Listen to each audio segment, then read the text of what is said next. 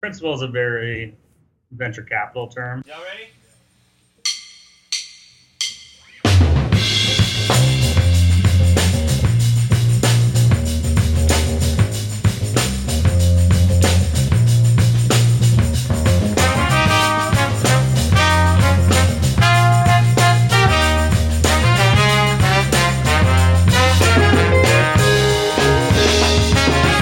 Ladies and gentlemen, welcome back to another episode of Raj Nation Innovations Discover Your Inner Awesome podcast. My name is Rajiv Nathan, aka The Raj Nation. I am your show's host, the founder of Raj Nation Innovation, as well as a hip-hop artist and a yoga instructor. Above all else, I am a storyteller. And I am joined by my co-host, Victoria Cohen. Victoria is the voice behind the blog almondsandasana.com. She is a fellow yogi and a community activist focused on helping you make lifestyle choices that positively impact you and the people you serve. This is Discover Your Inner Awesome, the only show where you get to eavesdrop on conversations with entrepreneurs, artists, and musicians about the stories, the journeys, the struggles, but most importantly, the questions. The questions that help creative thinkers like you and I better understand who we are, what we're doing, and how we can do it better. Is real talk with real people doing real big things to uncover the real side of success. Now, before we dive into today's conversation, I would like to extend an invitation if you are not a member already. Join our tribe by going to discoveryourinnerawesome.com. Enter your email address there, and you will never miss another episode of the show, getting a notification in your inbox every single Monday when we launch a new episode. You'll also get my stories, advice, and tips throughout the month on how you as a startup can make your pitch a performance. All right, let's dive in now to our conversation on today's episode of Discover Your Inner Awesome. Welcome, everybody, to Discover Your Inner Awesome. Today on the show, we have Chris Helm joining us. Chris is a principal and venture capitalist with Kinetic Ventures, a venture capital group based out of Cincinnati, Ohio. Chris, welcome to the show. It's good to be here. Thanks for having me, Rajiv. We are excited to have you on the show today. Now, our topic today is what is the future of venture capital? I think we would be remiss if we talked about the future without talking about the past, though, and specifically for a topic that you're so passionate about, which is how is the investment landscape changing. It's really important for everyone to know what shapes your opinion, what experiences have you had that give you this belief of how the landscape is changing. So let's dial it back to your early days. You don't really have a hometown, quote unquote. You moved a bunch of times growing up. Can you talk through basically like your early life growing up and sort of how you were bouncing around all over the place? Yeah, definitely. It's my wife's favorite topic since it is what comes up at most dinner parties. So happy to talk about it. So I moved 12 times before I was 18 and kind of bounced around the U.S. and grew up in Memphis, Tennessee, but moved when I was a freshman in high school to Silicon Valley. And my dad worked for a few startups kind of during the dot-com boom and ran technology for eBay. And so it was really interesting seeing kind of the emergence of venture capital there and kind of the boom of technology. And from there, I moved to Chicago. So Chicago is where I'm based now. So I run the Chicago office for Kinetic Ventures. And from there, moved to Cincinnati when I was a senior in high school. So I think you mentioned that you lived outside of the U.S. a little bit growing up. Where did you live? I lived in Vienna, and I grew up when I was young. I was in Belgium, so Brussels. Do you remember a whole lot of that? Was that like a very different experience, I imagine, than being in Silicon Valley or in Memphis? Or that just seems like a lot, like it'd be very different culturally in all of those places.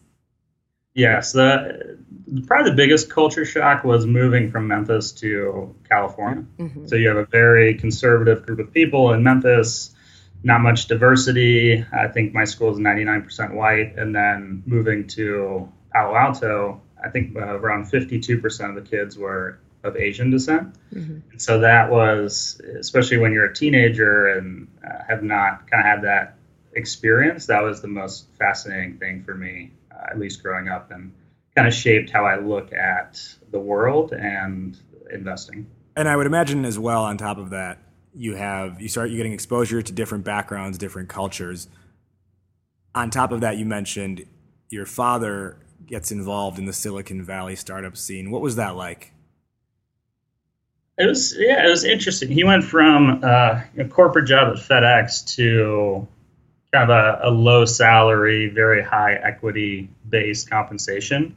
And I didn't think about it much at the time, but now working with entrepreneurs and people, especially ones that aren't extremely well funded, it takes so much courage and kind of explains just the stress of the day to day and the hectic lifestyle that people live in this space. So it was really interesting to see. I didn't think about it much at the time, but looking back on it, it's just a crazy world, and people that are willing to make that jump are extremely impressive. You said that he was at eBay amidst a couple others. Do you remember, and you were probably pretty young still, or at least in high school, but do you remember having any conversations with your dad around, like, did he have any war stories for you from being around these high growth tech companies right at this, this big, really the first like bubble of the modern era? Yeah, he has a lot, and he went through 2 failed startups before going to eBay. And I guess the story that I remember most is while he was at eBay, he was interviewing at Google for the CIO role. I think it was 12, 13 years ago. And Sergey and other CEO rolled in on Segways while they were 10, 15 minutes late for the interview, rolled in on Segways, didn't look at him. It was very unlike any other interview process he's had. And that was kind of when he decided the startup scene there and the money flowing into it was just not worth it. People were becoming kind of desensitized to everyday life. And that was ultimately when we moved to Chicago. As you start to get a little bit older, you end up attending college at Emory University. You then go into University of Cincinnati and get a graduate degree there. Now, within the Cincinnati landscape, it's almost like by default, a person in Cincinnati ends up working for a CPG company or a CPG affiliate, right? Yep. It sounds like you went down that same path, first interning at Kroger and then into dunnhumby, which was a shopper marketing analyst or an analysis company, which Victoria, you have a shopper marketing background. Yes, so I'm sure you can chop it up with them. Kroger and dunnhumby. I used to work at Pepsi and in shopper marketing at the end, and so those names are very well known. So your time at dunnhumby then, I feel like this kind of gives you your first almost like foray into how much data impacts decision making, right? Mm-hmm. Yeah, so dunnhumby was Kroger's analytical arm, and we looked at loyalty card data for Kroger and a number of world-leading retailers. I think we had access at one point to over 1 billion people in the world's information. So we were using that to influence pricing decisions, assortment, sending them customized mailers for products that they just want to purchase. So it was really the leader in using data to make decisions at retail. What do you think is, I guess, your big takeaway from your time there? Because you said, using data to make decisions. So I guess how did that impact your sort of respect for data? Yeah, I just, because it was my first job out of college, I assumed every industry and every company was using customer data and any sort of data to make their business better, not just to be big brother and serve you things you don't want to see, which is what people are using data for. But I came out of that and started working in other sectors and realized no one's using any information. Even the smartest people in the world that are running hedge funds, venture funds, their own companies, they're not harnessing any information to make their business better. So it's crazy that the forerunners in that space were Kroger and Tesco in the UK, these 100-year-old companies that, they were the pioneers of it, which I think is extremely fascinating.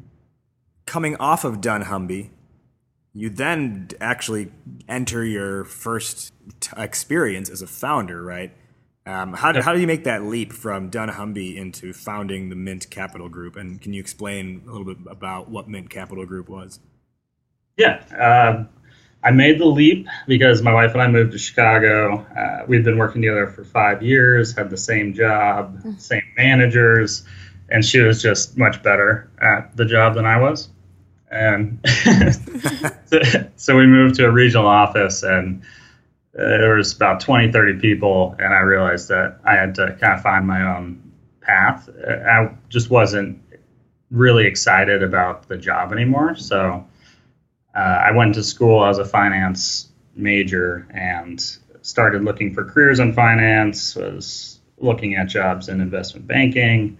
And one day I just decided I was going to start trading stocks. And I'd always been a passive trader. I had portfolios, but I spent about 6 months learning everything there is to know about day trading and building algorithms to try to predict stock success. And the first year was extremely brutal. It's a crazy world, and the smartest people in the world even struggle to make a living at it. And I ended up finding kind of my niche, and the first year was learning. The second third year was trading my own money personally, and then managing portfolios for a couple high net wealth individuals. So when you got into this, had you left your job at Kroger and you were doing this full time, or did you start by sort of doing this on the side? Full time. So I just jumped into it and went for it. Yeah.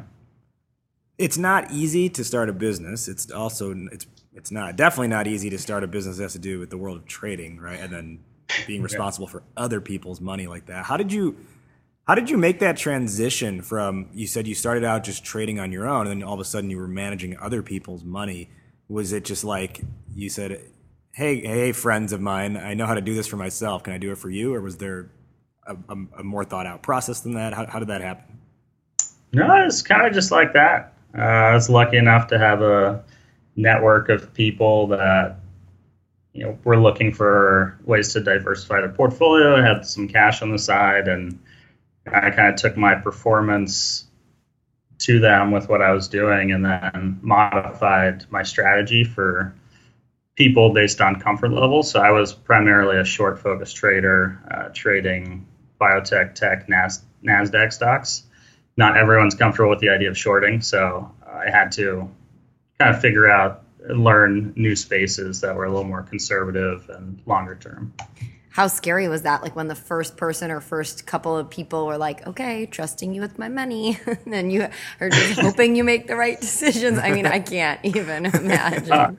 It was terrifying. It was the most uncomfortable, stressful thing in the world. Some nights I wouldn't go to sleep. Some I'd wake up at 3 a.m. because if you have certain access to the markets, you can trade anywhere from 6 a.m. to 8 p.m. Mm-hmm. And so, I was just losing it. And I don't know how my wife was kind of stuck with me through all that. But yeah, and if trading my own money was stressful. It was bad at times, but taking care of other people's money is the hardest thing, I think, to do. Mm-hmm. Yeah, I would imagine when it's your own money, you just have to answer to yourself, well, and your wife, but which would probably be actually more scary. But when it's other people's money, it's not. It's almost like it's a double negative or a doubly bad thing, because it's like you messed up. Yeah, if it didn't go well, you messed up. You have to tell them about it, and then you have to basically figure out a way to recoup that, right? I literally have anxiety just like thinking about this. This is definitely not the career path for me. No way. I wouldn't recommend it to most people. But it's interesting because that is, no one really talks about it, but that's a lot what the startup investing landscape is like. If you're the person who takes in an investor's money, because now you have the responsibility of someone else's or some other group's wealth in your hands. Yep. And you have to make these decisions. It might not be as pressure chamber, like literally hour to hour as trading is. But you have to make the right strategic decisions. You have to do things that not only satisfy you, but satisfy the board, quote unquote, and understand that you're dealing with other people's money. So you can't, what I'm getting at is it's a huge responsibility, right? Yeah, absolutely. I don't think, unfortunately, a lot of founders don't view it that way because venture money, at least now, is so easy to come by. And I mean, I can tell by meeting people how much they respect other people, their money, their time. And I just think given the huge shift in capital towards venture capital, that I think that's lost somewhere. So, and you kind of, it from both sides, right? So can you explain what you've seen, what characteristics or what traits have you seen out of entrepreneurs who you feel like don't carry the respect you think they should versus the opposite, the entrepreneurs who you feel confident that they understand the responsibility they're taking on?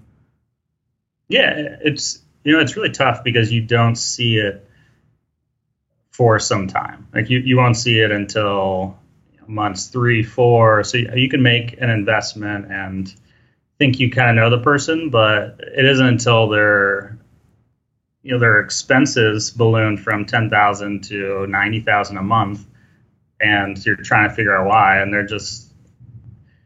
they're kind of living like a king versus if it was their own money, they would probably be operating on $5,000. And you can do the same amount with, I would say, 1/10 the money if you're just smart about how you allocate it. Yeah, it's being resourceful at the end of the day, and it's I can see how it could happen, right? Because you get this, especially if you've been trying to raise money for a while, you get this influx of capital, and you're like, oh, I can finally breathe again. But how do how does an entrepreneur temper that and realize that this is not, a bed of cash they can lay on now? And I will say, at the same time, you have to factor in that part of the reason they need this money is because their expenses are going to increase, right? Because they're going to put more into product development, maybe they need to hire people, whatever those items are. So how do you temper the fact that your expenses are going to increase while not getting careless, I guess? Yeah, I really think it comes back to, and the companies we've seen in our portfolio and across the market that do really well are ones that are completely transparent and have very detailed monthly reporting, very detailed updates to investors, because those are the people that don't have anything to hide. If you're really spending your money wisely, and human capital is a huge one. Like you're going to have to really grow, you're going to have to spend a lot hiring good talent.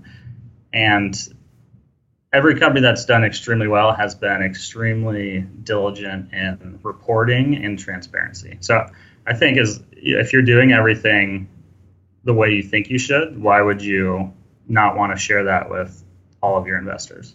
You bring up a good question there, a good point rather, but I suppose like the counter to that is, what if you don't have great news to share?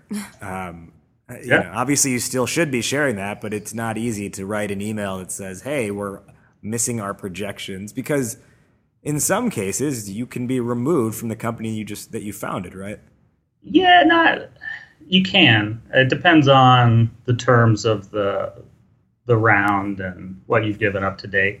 But that's a good point. And I think a lot of the companies we've seen that have gone under and not made it were ones that as soon as it turned bad, they kind of clammed up and kept everything internal versus asking for help. And there's so many VCs that lead deals because they want to be actively involved and help you grow, and they clearly want a return at the end, but they have way more expertise and connections than you could ever dream. And so I think when it becomes hard, that's when you should start asking for more help, or help if you haven't already, because you'd be amazed at what the network of VCs can do to turn your company around. Okay, so you start managing, or kind of taking it back again. So you start managing your money, you start managing other people's money. So then how did you kind of get into the position that you're in now with venture capital? Yeah, so I was trading for about a year. We ended up moving back to Cincinnati.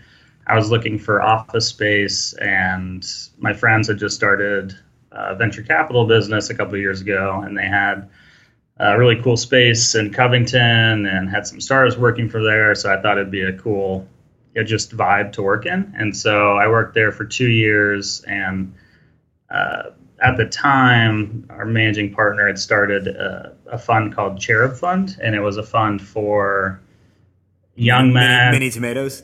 Yeah, exactly. Wait, cherry or cherub? Cherub. Cherub. Oh, okay. Yeah, it was a fund for minority and women and young men that didn't meet that accredited investor threshold yet. And so it was kind of the population of people that can't invest in venture capital or aren't investing. And so it was a tag along to Kinetic Ventures. And I ended up finding myself going to every pitch day they had, starting to learn term sheets, researching the industry. And I guess after 2 years, we moved on to our second fund, and they needed someone in Chicago to run the office and data for them. So I jumped at the opportunity. Yeah, they were like, this guy's been hanging around long enough. We might as well. Get him out of the office. Okay, so with Kinetic Ventures, that's where you are now. I think this is a good segue now into the sort of the larger topic for today, which is around the future of venture capital. You're doing things differently at Kinetic Ventures than most, if not all, other firms. Can you just give the overview of sort of the investment strategy and what Kinetic Ventures is all about? Yeah, so we are a data-driven venture capital fund in the simplest sense. So all of our decisions and all of our screening processes are completely automated and driven by algorithms. So to get funding from us, you go to our website, you take a 3-part screener that covers a blend of financials, cultural questions, and some legal, just some certain things that are specific to us. And if you pass those 3 different screeners, which only about 5% of companies do, then you move into the formal application process. So we only talk to 5% of the companies that are interested in getting funding from us. So how is that different from how others are currently doing it? So everything's manual and intuition based. Mm-hmm. Usually the first call or two are associates or junior level people that come through all the companies and find the ones that are worth moving up the chain to the partners and starting due diligence. But our whole process is so much faster. So even last week, I talked to a startup Monday at 4:00. We had agreed to give them a check Wednesday at 9 a.m. But I would assume that a lot of outside of the way you guys are doing it, that a lot of it is also hey, I know this guy, you should meet him. And then it's kind of relationship based of how things get started. But obviously that's not necessarily the case for you guys, right? Yeah, so it's all coffees, phone calls, the amount of hours that goes into just finding a company is extremely intensive. And that's why we're trying to expand. We have offices in Cincinnati, Chicago, Pittsburgh. So we only invest in active underfunded markets, and we don't invest on the coast. So there's 32 states that we'll invest in. And for us, it's all about getting to know the network of funds in certain cities, because that's where the deal flow comes from. Mm-hmm. And so we have, I think, 75 funds that we interact with on a weekly basis. And are you guys industry specific or no? No, so we're industry agnostic. Everything's data driven, and there are certain shifts, just like in the stock market. There's money flowing into certain sectors, out of sectors, into geographies. So a lot of venture capital is timing, whether that's finding the right geographic timing or finding the right sector timing. Like, I think one of the big areas in the next couple of years is going to be robotics and artificial intelligence in Pittsburgh. So if you're just investing in SaaS companies in Chicago, I think you're going to miss a huge wave of successful companies in the next couple of years. So we'll move offices, we'll move anything, but we want to make sure we're broad enough to capture kind of the next wave of successful sectors or locations. I think what's really interesting about the fact that you're with Kinetic Ventures is it seems like it's this perfect almost culmination of your personal and professional history. Because you talked about you know spending a lot of time in Memphis, even though you bounced around a ton. Like in Memphis, you were exposed to pretty much everyone who looked just like you, and then you moved to Silicon Valley, and then you know most of the population of your high school is of Asian descent, which is most of the people who don't look like you, and you start to see what diversity can bring to the table. And then professionally, you have this long track record of working in and around and within data, and seeing how data influences decision-making, behavior, and results at the end of the day. So now what we have here with Kinetic Ventures, which I find interesting, is, as you mentioned earlier, using the data to drive the decision-making, and that's regardless of or rather, it's without bias, right? And this is a conversation I had with a couple friends the other day where it was, I think all of us who were talking were people of color. No, it was either people of color and one Caucasian woman. So everyone was a quote-unquote minority group in this conversation of the four of us talking.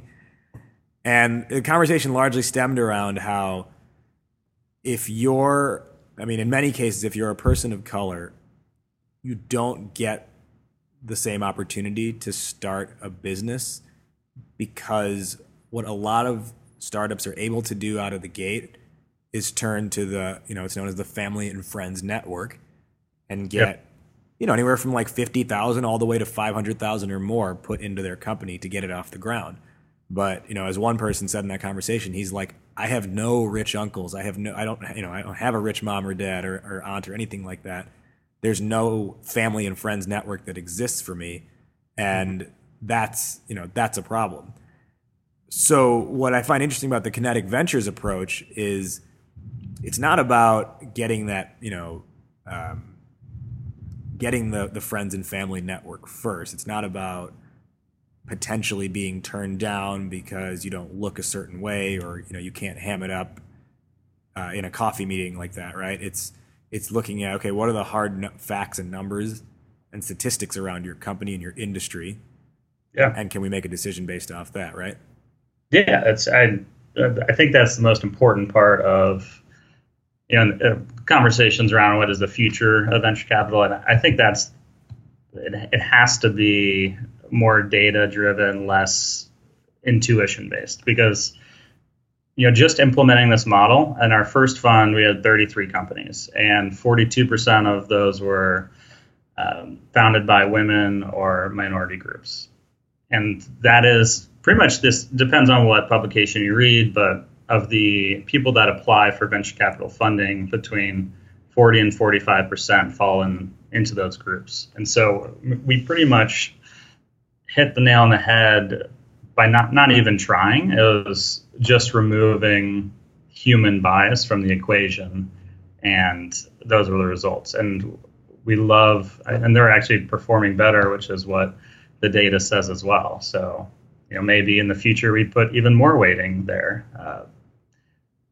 It is a huge problem in the industry because only roughly, again, it's whatever publication you read, but only 6% of funding goes towards women and minorities. So, that has to change, and I'm excited to see the shift into women-only funds, minority-only funds. Backstage Capital was a fund that just launched, I think, a couple weeks ago, and they're a $36 million fund investing in solely Black women founders. So I'm not saying like that's not what we do, but it's the industry needs these funds to start influencing change and getting to a point where it's equal opportunity. When we talk about this idea of the future, what comes to mind for me, specifically within the investment, the future of venture capital and investing in general, is I look at, like you said, data. I look at cryptocurrency and ICO initial coin offerings having a big impact. Mm-hmm. And the third area I would say is crowdfunding, equity crowdfunding. Those are three pretty unique ways of raising money for your company. Have you thought about sort of how each of those can impact a startup? And is there a convergence at any point of those three? That's a good question. I traded a lot of cryptos and ICOs when I was trading, and I still trade a lot on the side. So I'm familiar with the space, and I'm interested to see how those do impact. I think the technology of a decentralized network is what's going to come out of that. And I think the immediate application we see is decentralizing ownership of companies and making that information public and easily accessible. Right now, it's just a bunch of legal documents and random Dropbox files of who owns what. And it's the craziest thing when you have $5 million funded in your company and you can't have a sophisticated way to kind of report ownership. So I think that's how we'll see at least the crypto technology influence venture. Crowdfunding is another interesting topic. I think that might lose steam in the future because of the time frames associated with venture capital investing. People are so trained for immediate returns, and even when you look at the stock market, the average time of holdings has decreased to, I've looked at this last year, I think it's 3 to 4 months, down from 7 to 8 years a couple decades ago. So once people see the returns in venture capital aren't immediate, but are 7-10 years down the pipeline, I think that could deter people from going that route. Yeah, you make a good point, because I think the idea of equity crowdfunding is literally like, Victoria, you or I or anyone at home can see a company and say, oh, that looks really interesting. I want to invest in that company because I want to make money. But most people, I don't think, are aware that the way you make money on an investment in a company is, 95 to 99% of the time is when that company gets acquired or goes public. Got a while. Sometimes it's like you can do a profit share, but you got 8 years generally in the U.S.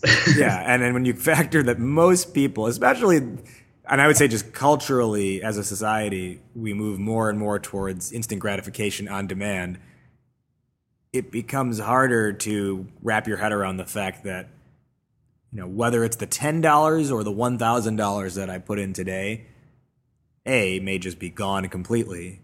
Yeah. Or B, if I get the return, probably going to have forgotten I even invested. Yeah, exactly. Exactly. And perhaps that's not something that, in the moment you're not even thinking about it, so you don't even care that much, so you will put the money in. But Chris, you bring up a good point there, that it's a long game that an investor knows, as an accredited investor who has a history of this, understands it's a long game, but I don't know if the average person sitting on the couch understands that. Yeah, especially when it's, on average, people invest $80 to $100 like that. Even if you get a 10x return over 8 years, I think that's what I mean. Like, you really might forget about it by the time that might be actually back. A nice check though. And randomly in 8 years, oh, look at that $800. Forgot about that. Assuming they still have your correct email and can track you down. Yeah. Right. Yeah, that's interesting. What we haven't seen really yet, because equity crowdfunding is so new, is what does the return end up looking like? Because, like you said, what if your personal information changes and you didn't update it with that database? Yeah, I was thinking about this kind of before our call, and that'll be interesting to see how it pans out. Because nothing against the companies that go through that process, because it's hugely valuable. But I'll be interested to see the returns in that space, because there are so many companies that apply for funding that maybe shouldn't. It's just a new avenue for them to get money, but maybe they're not at this place product-wise or just experience-wise where they should be raising money. So I'm excited to see how it evolves. I'm sure it'll evolve to something that can help founders. What's the one thing you would encourage or that you ask startups, and I don't mean like historically, but to the listeners of this show, what's the one thing that you ask an entrepreneur in a startup to consider as it relates to the future of venture capital? The main question is, how much do you need help? And I mean that in the sense of there are so many different types of venture capital companies, and the majority of them want to come in, take a board seat, they want to lead the round, they want to negotiate terms, because they think they have the expertise in the space, and in their head, if they were running your company, they could make it $1 billion company. And so they're going to put their fingerprints and pretty much change a lot so that in their image. And while this is extremely valuable to people that need kind of that guidance and need that help, I would caution those that don't.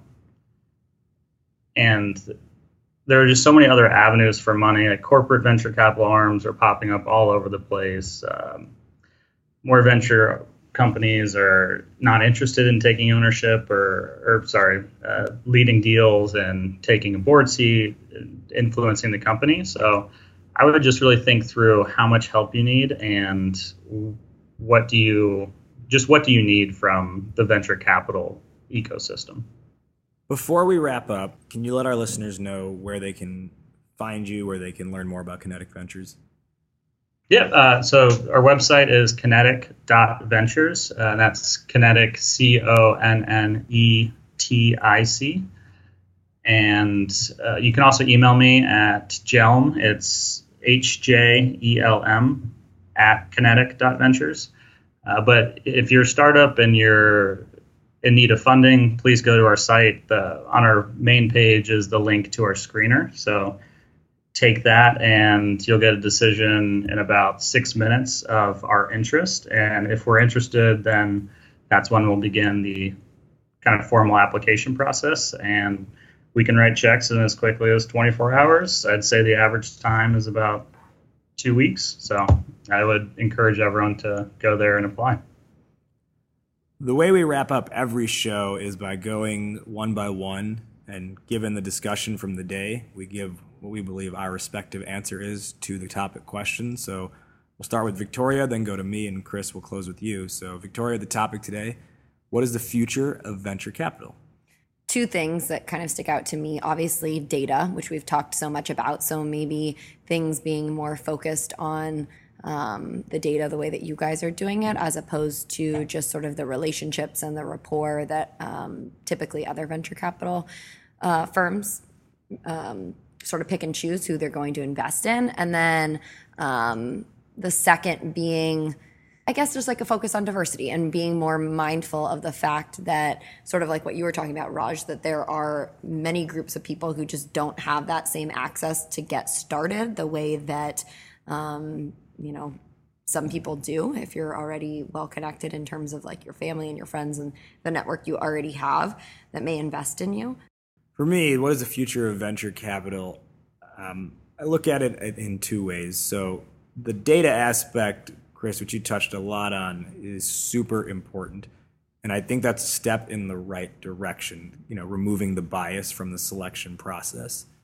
However, I don't think we'll see a wide sweeping change of the landscape until, and this is a quote I'm going to borrow from that conversation I mentioned that I had with some friends. It was brought up then. I just don't remember who they were taking the quote from. But the quote is, until the people who write the checks start to look different, the people getting the money won't look different.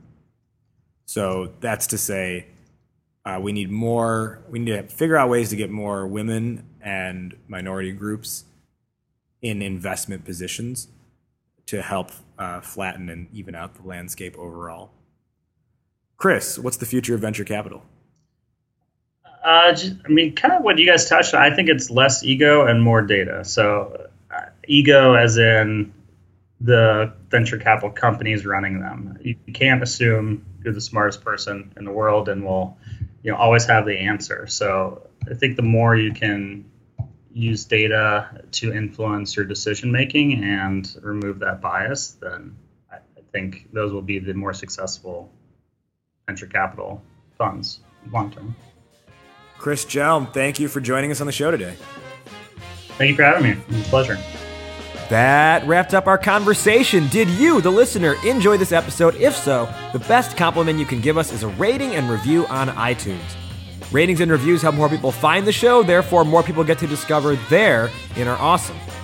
While you're leaving that review, go ahead and subscribe to the show on whatever platform it is you listen, whether that is iTunes, Google Play, SoundCloud, Stitcher, or the various other podcasting platforms in which you can find the show.